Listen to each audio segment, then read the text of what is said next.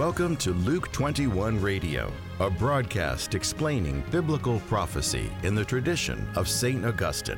And now, from Greenville, South Carolina, here's your host, Steve Wood.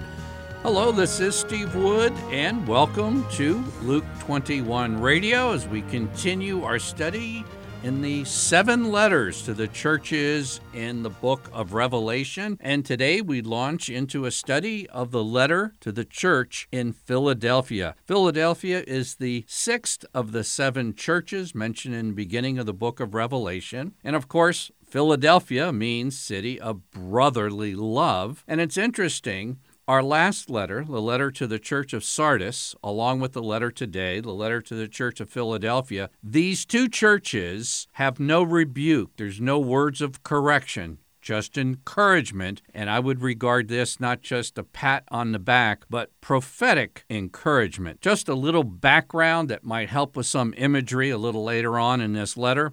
Philadelphia experienced a severe earthquake in AD 17. And it wasn't the only time that earthquakes had hit the city, but in 17 it flattened the city. And since it was near the epicenter of this earthquake, there were continual aftershocks and crumbling buildings. And hopefully we can pull in a little bit of how that might affect understanding Jesus' message to this faithful church. And here's how Jesus identifies himself. To the angel of the church in Philadelphia, the words of the Holy One, the true one, who has the key of David, who opens, and no one shall shut, who shuts, and no one opens. I know your works. Behold, I have set before you an open door. Seems to be a lot right here. Remember, Jesus' identification of himself is a message in and of itself. It's supposed to color the whole language, really. And it's talking about the door being open and shut. And really what was happening here is that these early Christians, many of whom were Jewish believers who embraced the belief in Jesus as the Messiah, were shut out of the synagogue. There was a formal act by which their names could be erased from the rolls of the synagogue. Now listen, it had been 1,000 years since King David made Jerusalem the place to meet God and the place to pursue the path to eternal life. And now they were out. They were kicked out.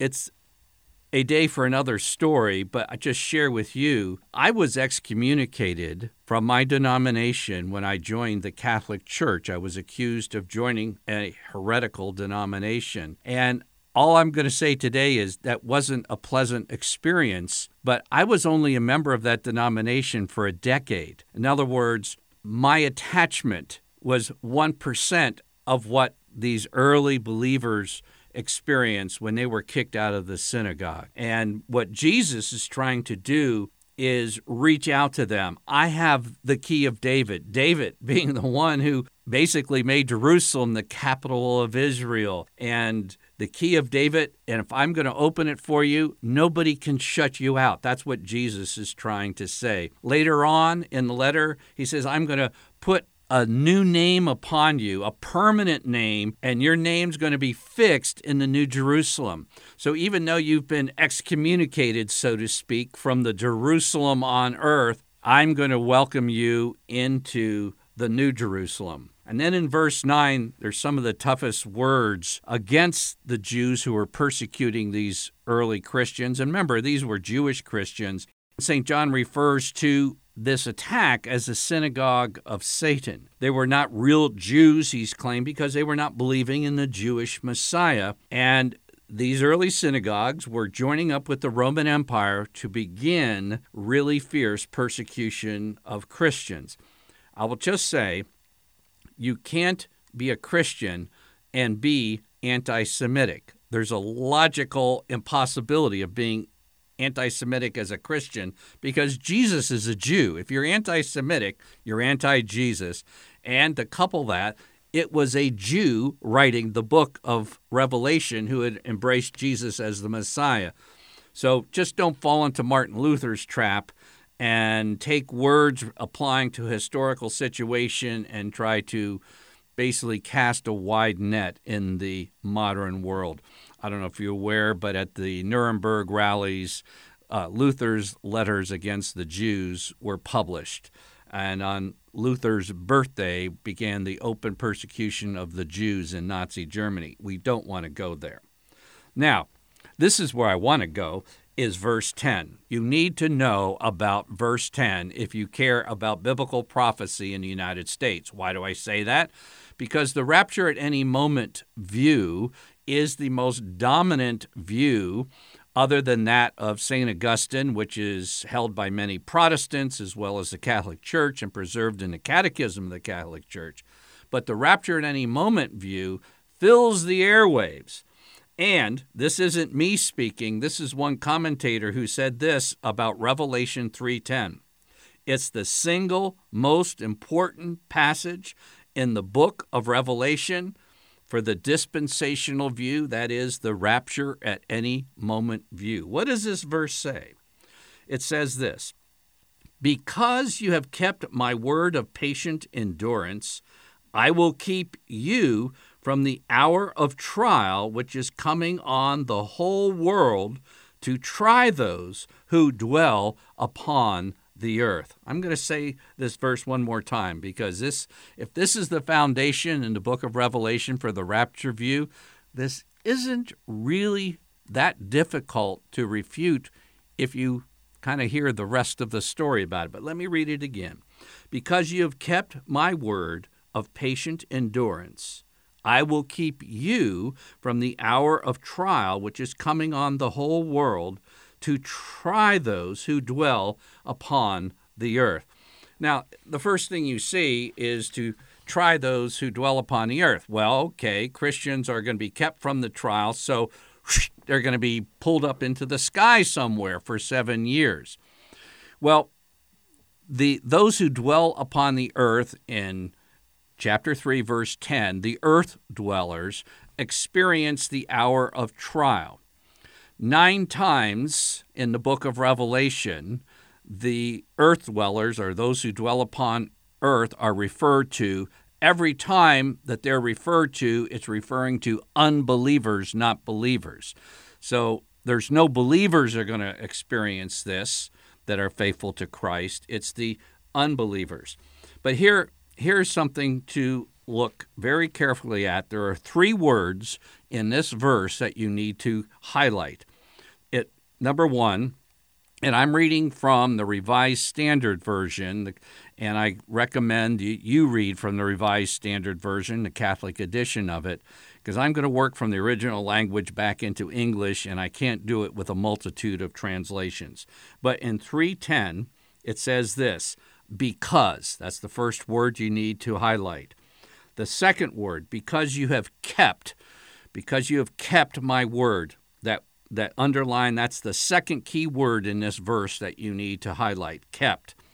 And then the next phrase, "I will keep you from the hour of trial."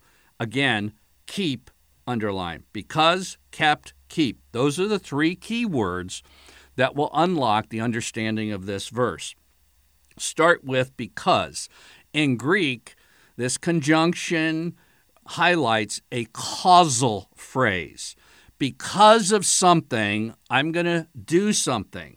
Because you have kept my word of patient endurance, I'm going to keep you from the hour of trial coming upon the earth. So the basis or the reason for Christ's protection is their perseverance under pressure, okay? And the causal phrase, "because you have kept my word," is related to the other phrase, the reason for it. They've kept the word of faithful endurance. Christ is going to keep them from the hour of trial. In other words, the 2 phrases in the first part of this verse are related. It's perseverance under pressure. It's not perseverance by escaping pressure. It's perseverance under pressure. And this is something rather important to watch here. In 3:10, the word, "you have kept my word of patient endurance," and then the contrasting promise, "I will keep you from the hour of trial which is coming upon the earth." This is the exact same verb in both parts of the sentence. Because you have kept faithful perseverance, I will keep you from the hour of trial. So this verb to keep is the key in both parts of both the promise and the reason for the promise, the cause of it. Now, the context of this verse is perseverance, protection through faithful perseverance. It's not escape. But there's a verse in the wider context of the New Testament that is also in the context of St. John's writings. St. John wrote the Gospel of John. St. John wrote the book of Revelation. In John chapter 17, we find this, and I'm going to start with verse 14. Verse 15 is the key verse, but the context, the world has hated them because they are not of the world. So hatred, persecution, and then verse 15. This is how God protects people under persecution. John 17, verse 15, I do not pray that you should take them out of the world, but that you should keep them from the evil one. This is the exact same verb in John 17:15 that you find twice in Revelation 3:10. Same author, same context, same question. How are they kept through the hour of persecution? They're preserved by God. So what about all the stuff that happens on the earth? I've already mentioned this. Revelation chapter 7 and verse 2, another angel with the seal of the living God with a very loud voice. In other words, listen to this. Don't harm the earth or the sea or the trees till we have sealed the servants of our God upon their foreheads. The sealing will protect in the midst of.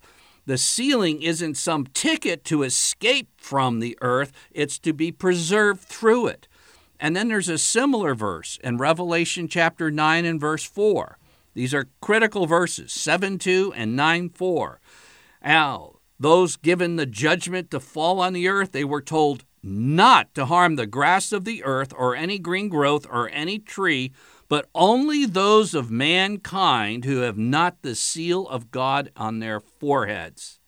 Do you realize that there is a paragraph in the Catechism of the Catholic Church, section 1296, that has in its scriptural footnote Revelation 7:2, Revelation 9:4, talking about confirmation? The seal of our Holy Spirit marks our total belonging to Christ, as well as the promise of divine protection in the great eschatological trial. That's how historic Christian teaching, preserved in the Catechism, understands being kept through eschatological trials. Finally, Jesus promises, I'm going to make you a pillar in the temple. The temple's the New Jerusalem. It's also called the Catholic Church. And even though you've been cast out, even though your name's been erased from the synagogue rolls, your name is never going to be erased. I'm never going to blot out your name. You're going to be a pillar in the temple, firm, stable, and secure. He who has an ear, let him hear what the Spirit says to the church. I'm Steve Wood, your host, and you've been listening to episode 72 of Luke 21 Radio.